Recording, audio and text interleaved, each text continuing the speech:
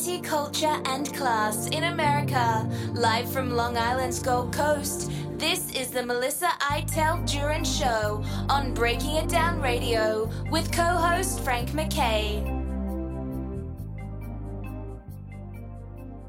I'd like to welcome everyone to the Melissa Iteld Duran Show. Frank McKay here with the wife, the mother, the dancer, the educator, the novelist, the author of several books, the subject of two separate documentaries, and, of course, longtime radio show host and podcast host, Melissa Iteld Duran, Renaissance woman, is our host each and every week. Frank McKay, proud to be her co-pilot.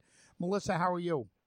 Oh, I'm doing great, Frank, and thank you. And I hope everybody out there is doing well too. And maybe we'll see brighter days despite, the resurgence of COVID warnings and of course, unfortunately, the war in Ukraine.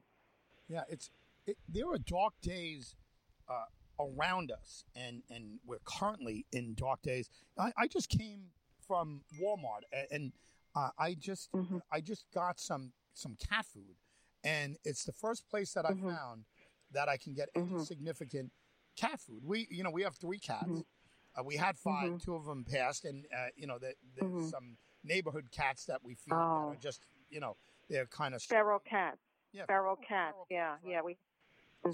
So we go for a certain kind of cat food, and ShopRite and Stop and Shop just doesn't have it. It's the same thing with dog food. And you're looking at the shelves, and they're completely empty.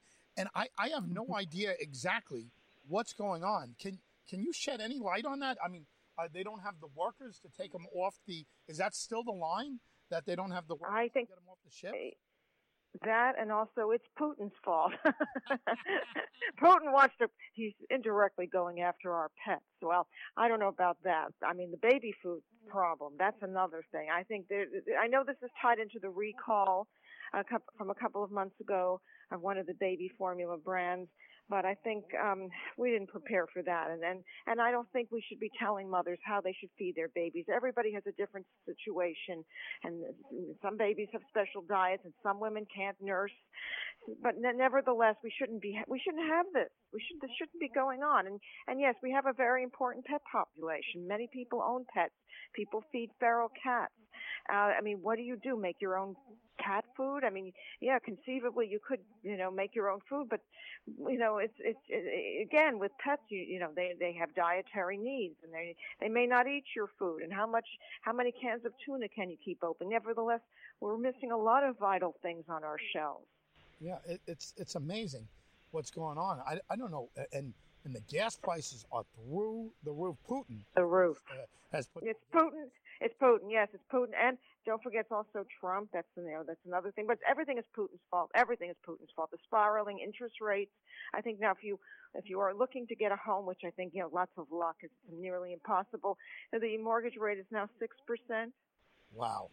Can you imagine? Yeah. It was down to 2.1 at one point. Right. Right. Even lower, people were getting. I mean, what is going on? This is a mess. Boy, how Putin has ruined this country. Oh my God! Biden is really a mess. Oh boy, yes. Let's thank our lucky stars. Yeah, you think about it. If Biden wasn't there, maybe we'd be like El Salvador right now, or like Ethiopia during or Venezuela right now. Right. I mean, it's like, what the heck? What does what does our president take blame for? Is there anything we found yet that he's done wrong in his mind? I know we see it other ways, but has President Biden seen anything that he's done wrong himself? I don't think so, unless they tell him something. Otherwise, he sees nothing. He sees no evil, hears no evil, and speaks no evil. So you can forget that. That tells you everything. Yeah, it's absolutely amazing.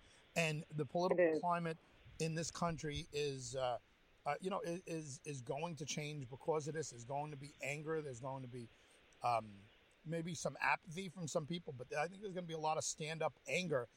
And Tuesday was the first gauge of seeing any of that. And I'm gonna talk as if I know nothing about what happened on Tuesday. Give us your take on Tuesday.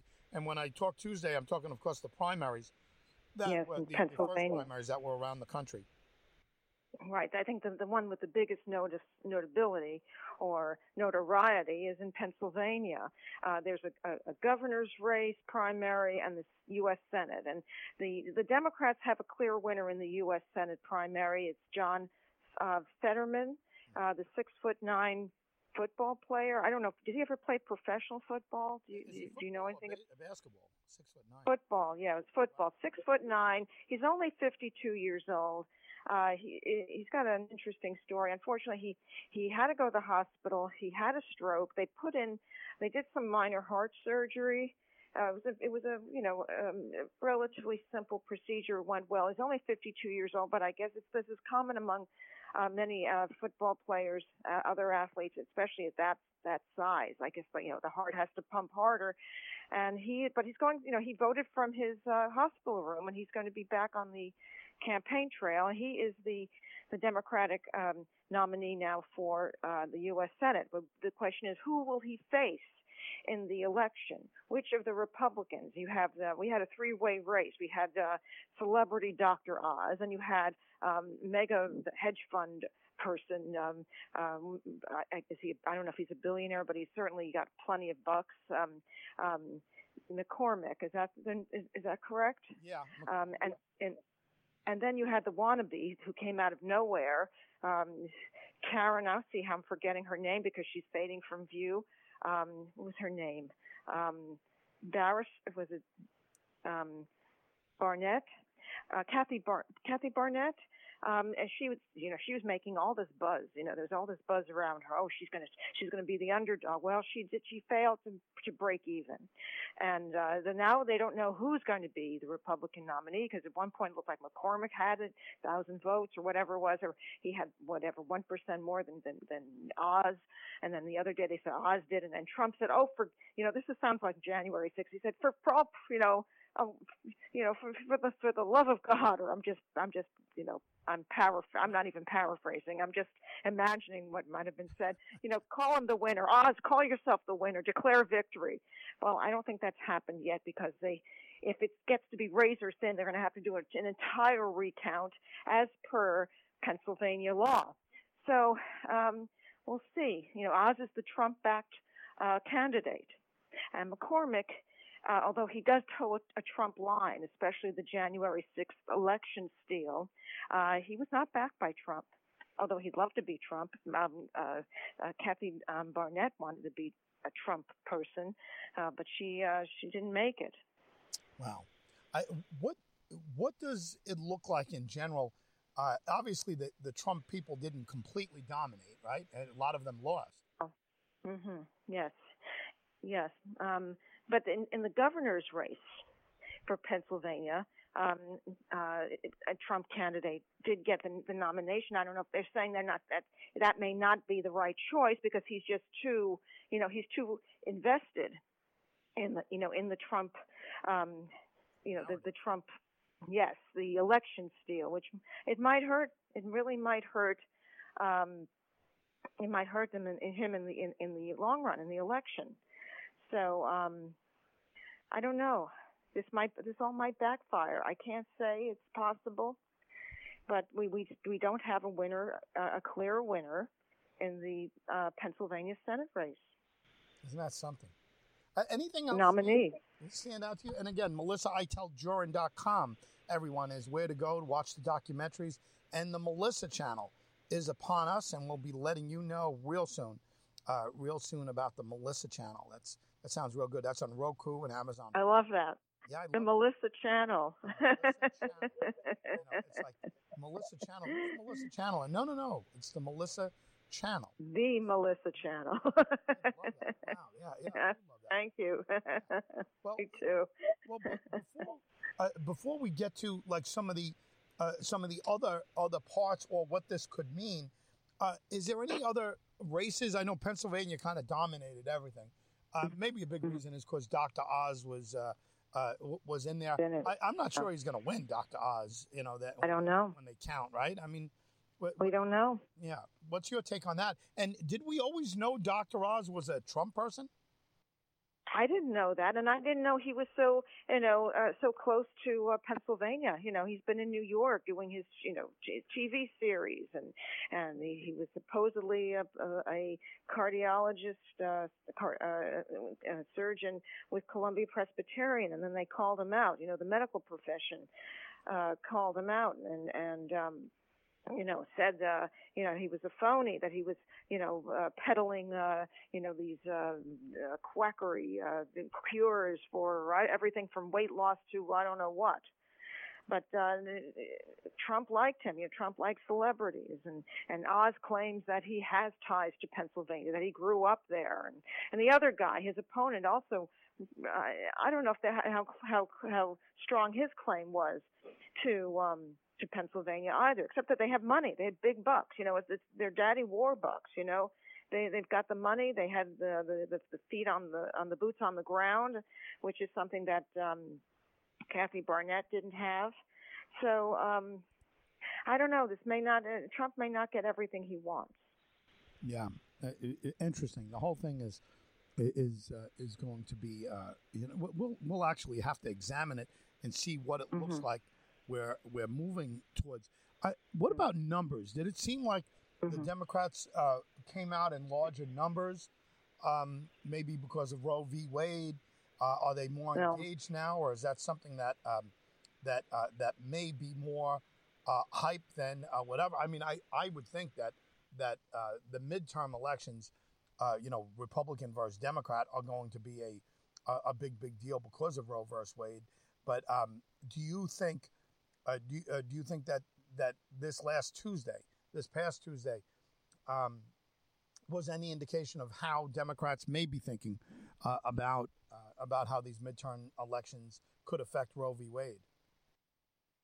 Well, that definitely Roe v. Wade is in the arsenal for the Democrats, and they're going to harp on that. The question is how effective will a Trump-backed candidate be in gaining momentum and actually lasting it through the end of the election cycle? And will people want to, do they want another Trump person? That's the thing. I mean, look at the controversy in Georgia in 2020 with the Senate race there. I mean, two double failures with Trump-backed candidates, Perdue and what was her name? The blonde. What was she? She was a. I don't know what Georgia. I know. Well, I don't know where she's been, but she went in hiding. The tall blonde who owned the women's basketball team, among other things. I mean, and by the way, David Perdue was trying to run again.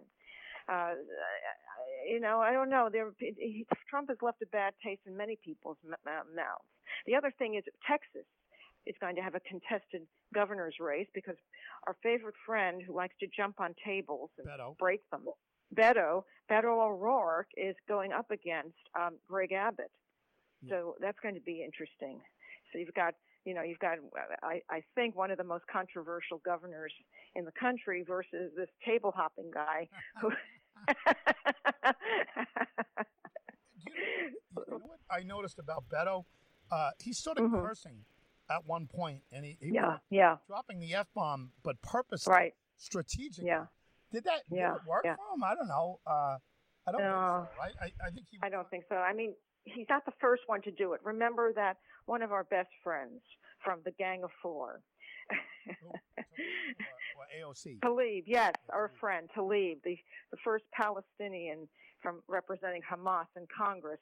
She was using a couple of F-bombs when she was calling for Trump's impeachment. So that's nothing new. It seemed to go well with her, even though I think it was kind of, I don't know, if her son heard that, I feel bad for him. I mean, it's embarrassing but for a woman to do that.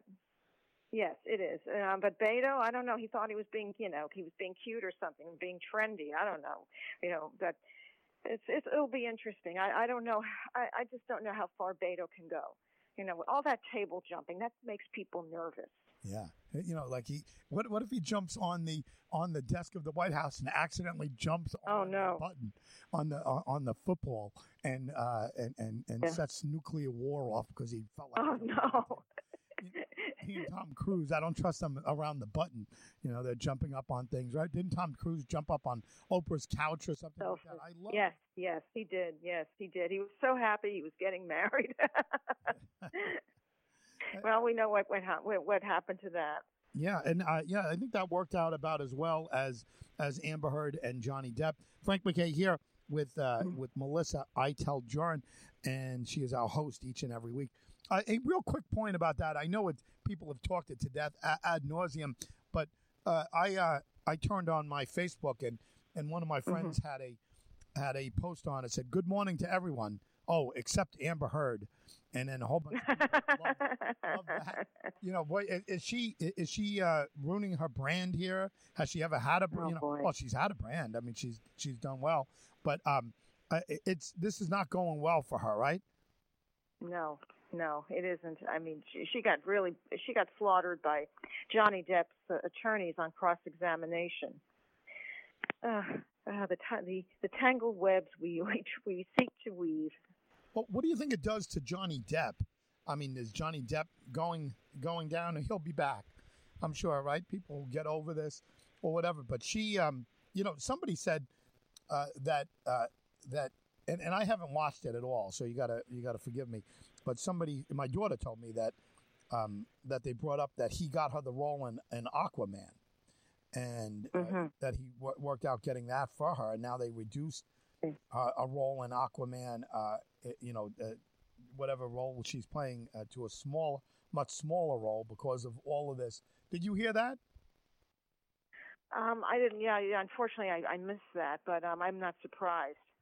You know, what's interesting about this to me, and I know it's not everybody, is that we're getting to see how careers are hurt or helped. In this case, it's certainly helped by being involved with an A-list actor. And Amber Heard, we might not have heard about her if it wasn't for her relationship with Johnny Depp. All right, I mean, she wasn't that big before Johnny Depp started, going out with her, right? Right. Well, John, they also put on these. The funny part is they put on some of Johnny Depp's former paramours, including Ellen Barkin. I had no idea.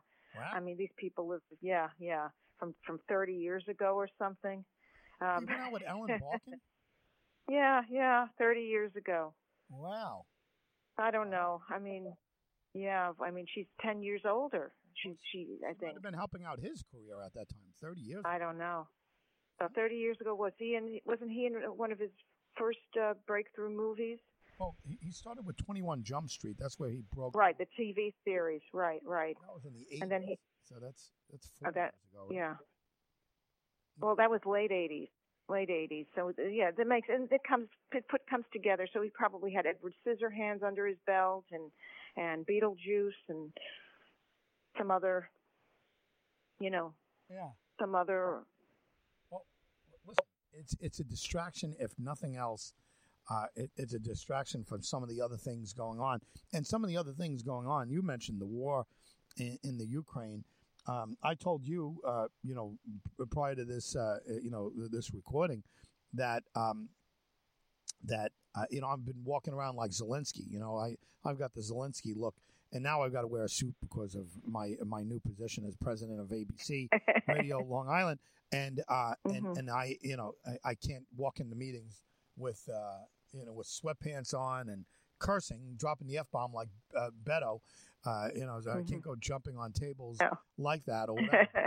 As we speak now, and we're talking on Friday, and I know a lot of people hear us on Saturday and Sunday, and even the next week and different times. But I'm in sweats, I'm in t-shirt, I'm like dressed down. I mean, I'm not. I'm less comfortable in suits than everything else. But Zelensky's got to do it. He's got to show it for the troops. How is he doing? And I hate to say it, but I've tuned out a little bit the last couple of weeks, and I haven't followed. Are they holding their own, the Ukrainian troops? I think they're trying. We just authorized more aid to them just now. But I don't know what's up Putin's sleeve. They say Putin is ill, but I don't know if that really matters very much. I think he's still operating, despite that. The thing is, how much longer is this going to go on, and what does Putin have up his sleeve? Yeah, but how is he doing? I mean, some people said he had to hold on to a table to hold himself up in some kind of video, some kind of pictures. But I don't know if we are hearing the truth. Is that hype? Do you think he's sick?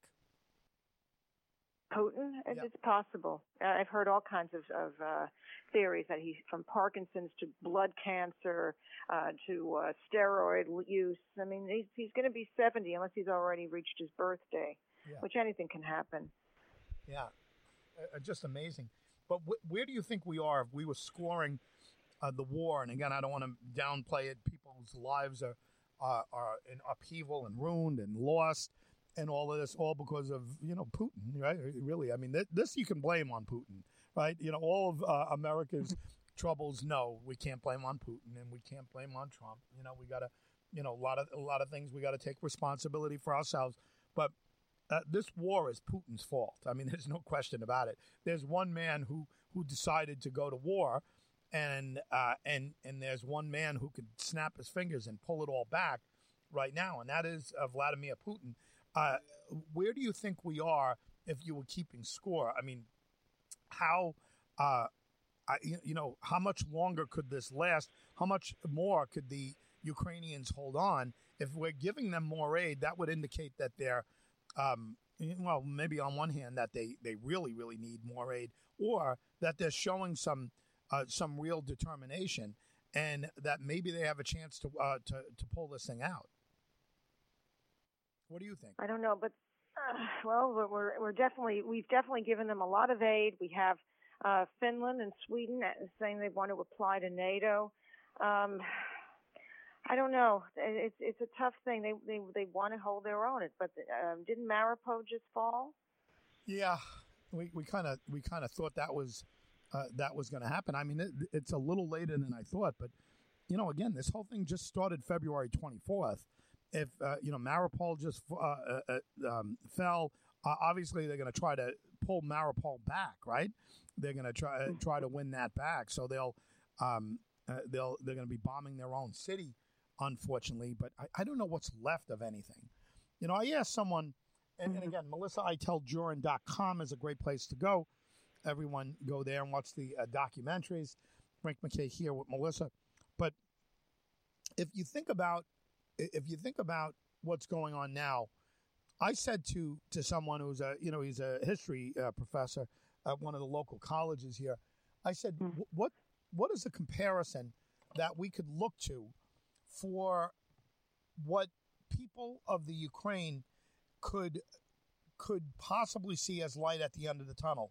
And, don't give me Japan because, that was 1945, the war ended, and don't give us Germany and the unification and all that. That's too long ago. What's a recent example? And he immediately went to the former Yugoslavia, Croatia, and he said Serbia and Bosnia Herzegovina, those two countries. Now I didn't get down there when I was over in the Ukraine, and I was over there. I wasn't able to get down there. I was booked to Serbia, and then something happened, and the flight got canceled, and I ended up going somewhere else. But I was looking forward to seeing that because of the thought that this is where they were in a massive war. What was that? 90, 95, 94, 93. Around those times. And from what I understand, and I don't want to offend folks from Serbia or Bosnia or Herzegovina, but I heard they are not great looking cities, and there's spots that look pretty good, but that in general they're not top flight cities by any means, and that they haven't recovered from the war, which is already 30 years ago. So what are we looking at in the Ukraine if they are to survive with that not being part of Russia? It's probably going to be a smaller country, right? Russia's going to keep something to save face. They have to. If it goes that, they're going to have to keep some parts, and probably some oil-rich parts, which ultimately Russia figures they'll get their money on, their money back for whatever, because they'll take all of that oil. But Look, Hmm. I'm asking you to kind of look in a crystal ball here, but what do you Hmm. think?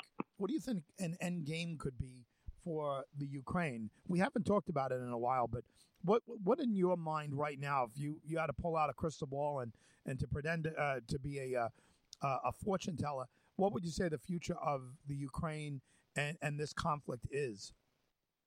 Oh, it's not the same country. It's going to be a shell of a country because every day, even though the Ukrainians and Zelensky are trying to, hold their own and they're trying to get aid, um, the Russians are still shelling right to left, and they have gone eastward, and I think it's just going to be a shell of a country. And yes, Putin will want to save face. Now the question is, how is he going to do that? Is he going to launch a hypersonic missile or have a limited nuclear strike there and just level the whole thing?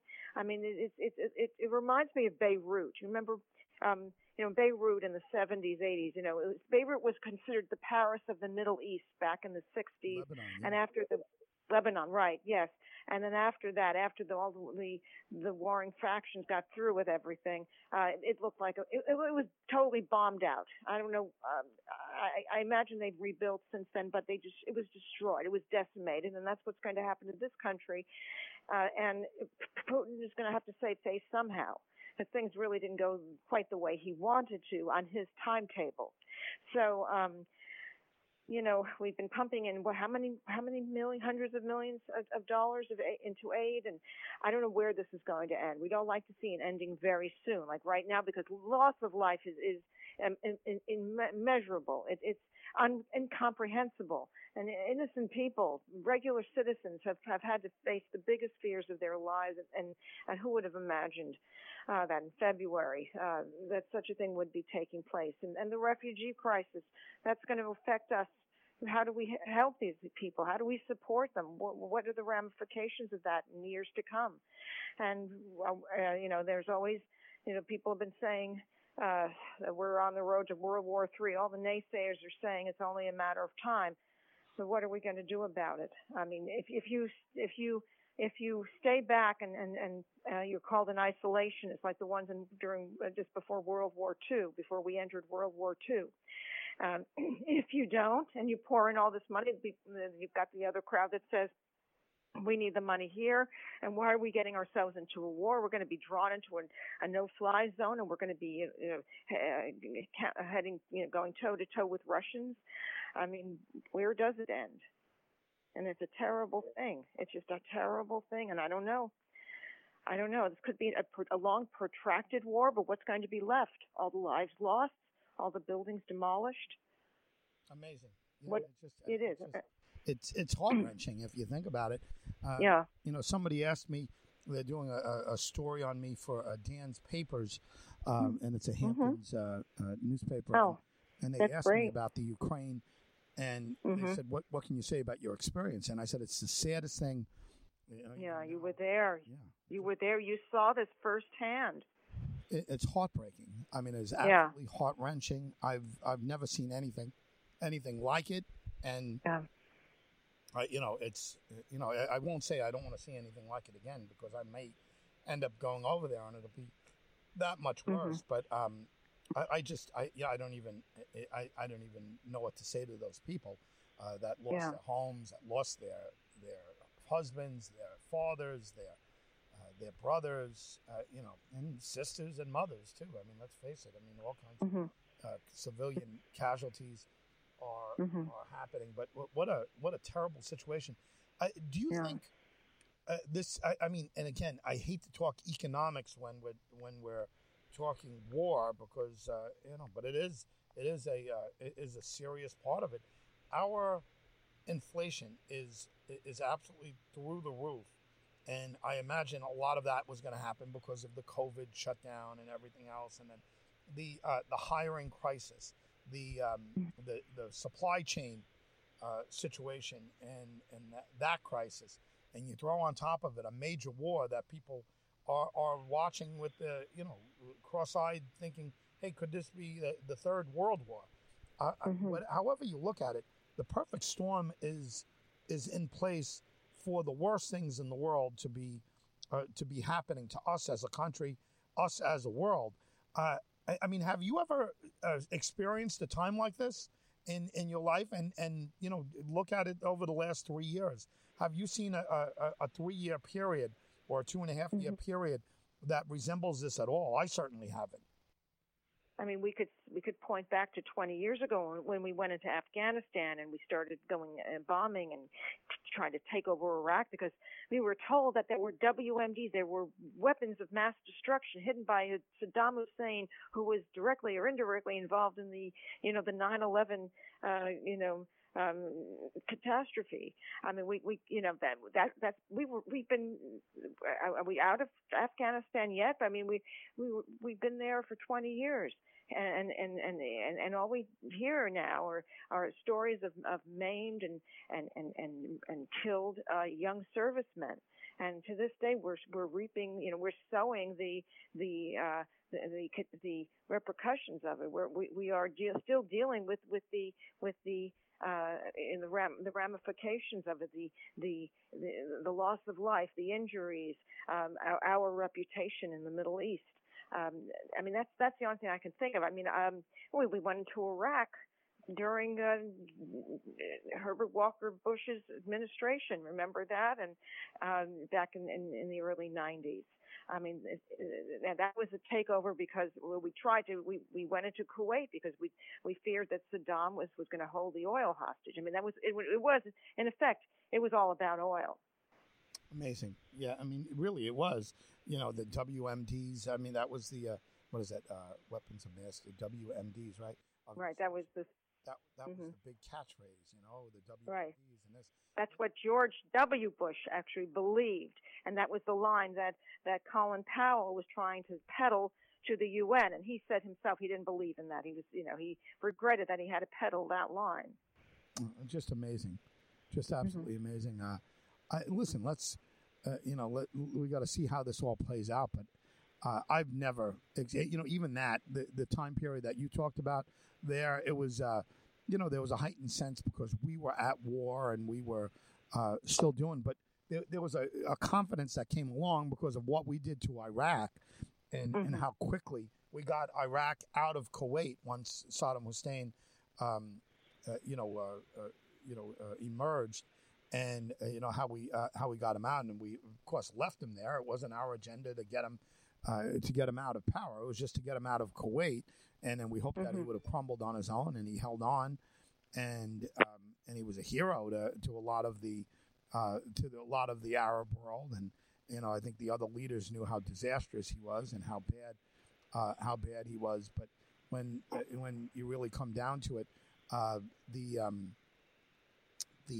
the whole the whole situation over there was different, but our economy didn't tank, right? Our economy wasn't a complete disaster. Affected. No, it wasn't affected like that. Yeah, and the thing is that this is well, I don't know. I mean, what is our economy now? I mean, the jobs market is great. There's a hiring crisis, which means that that people can't find people to work. Places are closing down. Like ours, Friendly's, for example, is no longer doing breakfast. I always thought of Friendly's as an ice cream and a breakfast place. Yes. For pancakes, they don't open till 12 in most places. Friendly's, the restaurant, for those listening outside of the area that might not know who Friendly's is. It's a Well, they're all over the country. They're definitely all over the place. Yeah, so now they don't serve breakfast anymore. And somebody, one of the managers of one of the local Friendlies here said they can't get anyone to work the early shifts, and there's not enough business to justify, opening that early. Yeah. This is the times in which we live. You can't get people who want to work those hours. They want to make their own hours. And that's who usually takes these jobs. I know that I've seen working mothers do that. They're willing to open the restaurant at 6 a.m. I think it's more you're getting younger people perhaps who just don't want to do it. They don't want to get up at 5 in the morning and report to work at 6 a.m. Yeah, it's absolutely amazing. the supply chain. How are you doing? You're in Nassau County, and folks that don't know, Nassau and Suffolk County make up what people consider Long Island, even though Queens and Brooklyn are technically part of the Long Island. But when they talk Long Island, they usually talk Nassau and Suffolk. So Suffolk, we've been hit with this supply chain crisis, and we can't find things on the shelves that we were used to getting. My question to you: how is Nassau County? Well, I see a lot of boarded up businesses on my end, and the streets don't look so pretty anymore. It's amazing. Sorry, I'm coughing here. You're getting a lot of these towns looking different because you have places, like I've seen like some fast food restaurants that you would never see closed. I see them with for rent signs on them. Like there's some Burger Kings that have gone out of business certainly in the last couple of years, but a lot of restaurants went out during COVID. I mean, it's been an absolute disaster. Are you there, Melissa? How are you doing? Yeah, I'm right here. Yeah. I'm here. Yeah. So. Yeah. Well, they haven't recovered. They haven't recovered. That's the problem. And in my neighborhood, there's a section of the main street called Middle Neck Road where it looks like something out of a Western. You've got boarded up businesses, except you don't have the actual pieces of slabs of wood that are hammered to cover up the windows. Yeah, amazing. It's just amazing. What a time we're living in. And again, I've said this before, but March 18, 2020. If you told me before that day that we'd be, in a global pandemic, and there would be a disaster going on for all these years, to come. And by the way, we're still not out of it. I think we started this conversation with COVID, but there's a resurgence coming. I know people that have COVID all over the place. Supervisor in Southampton just. Oh, really? I think. No kidding. Eric Adams had it. Didn't Hillary have it? Yeah, he had it because he. Right. Well, Eric Adams. I don't know about Obama. I don't know where he's been, but Eric Adams went to that super spreader event at the Gridiron Dinner at the beginning of April, and I think everybody there came down with it because everybody was throwing caution to the wind. Oh, masks! Oh, let's throw them in a bonfire, Oh, let's have fun. Who cares about masks? Who's looking at masks these days? So everybody there, including Nancy Pelosi, came down with COVID, and there is a subvariant AB or something. So this is not going away, and I think we still need to exercise caution. I don't like wearing masks either, but I think if you're going to be in large public spaces with big crowds, I think it's a good idea to put on a mask. If you're going into a supermarket, you're going into a store that gets a lot of customers, it might be a good idea to put on a mask. Medical offices still require that you wear a mask, and nail salons too, because of the close contact. But a lot of schools have done away with their mask mandate, depending on, the local governments. But I think I heard that, don't count out mask mandates again.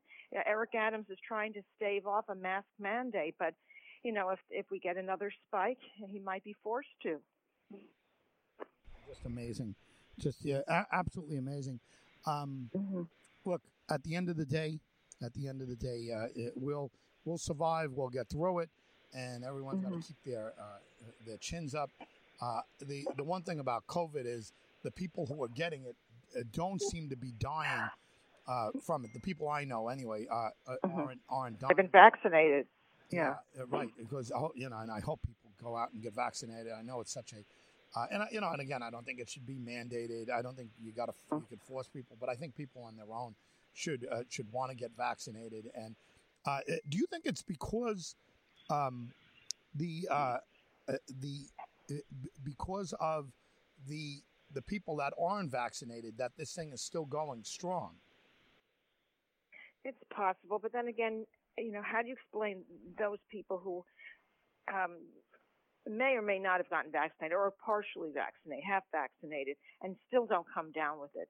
I don't know. Of course, if you're vaccinated, it doesn't mean, even if you get a booster, it doesn't mean that you're immune. It doesn't mean that. It means you can still test positive for it, but maybe you won't show any symptoms, or maybe you'll have very mild symptoms, so you won't have to worry that you'll need to make a trip to the hospital and get a full blown out case.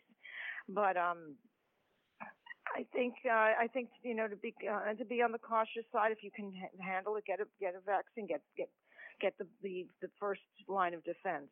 And the booster shot, they're now authorizing, Pfizer's getting the go-ahead to bring out a booster for 5 to 11-year-olds. I don't know if every parent wants to do that, but it seems like we're on the road where we're going to be told, well, get your flu shot and get your booster, get your COVID booster. Amazing. Yeah, absolutely amazing. I got my first booster, and I'll be waiting online to get. And by the way, there's no wait, but I'll be waiting, counting the days to get my second booster. I'm fine with all of these shots. I want to be as immune as I can possibly be to all of these things. But listen, terrific stuff as always, Melissa. You stay safe and keep your family safe. Thank you. Yours too. Yeah. Well, thank you. And to everyone out there, stay safe. Yes. Thank you so much. And Melissa, you always like to say, thank you. Thank you for listening. Oh, yes. Yeah, because our listeners are our bread and butter. They're our core supporters. They're the heart of what we do and why we do this. Yeah. Right. So, listen, Melissa, thank you once again. Thank you, Frank. Stay safe. To everyone out there, go to melissaitelduran.com. Check out the documentaries. Frank McKay signing off. We'll see you all next time. And thank you for listening all next time on The Melissa Eitel Duran Show.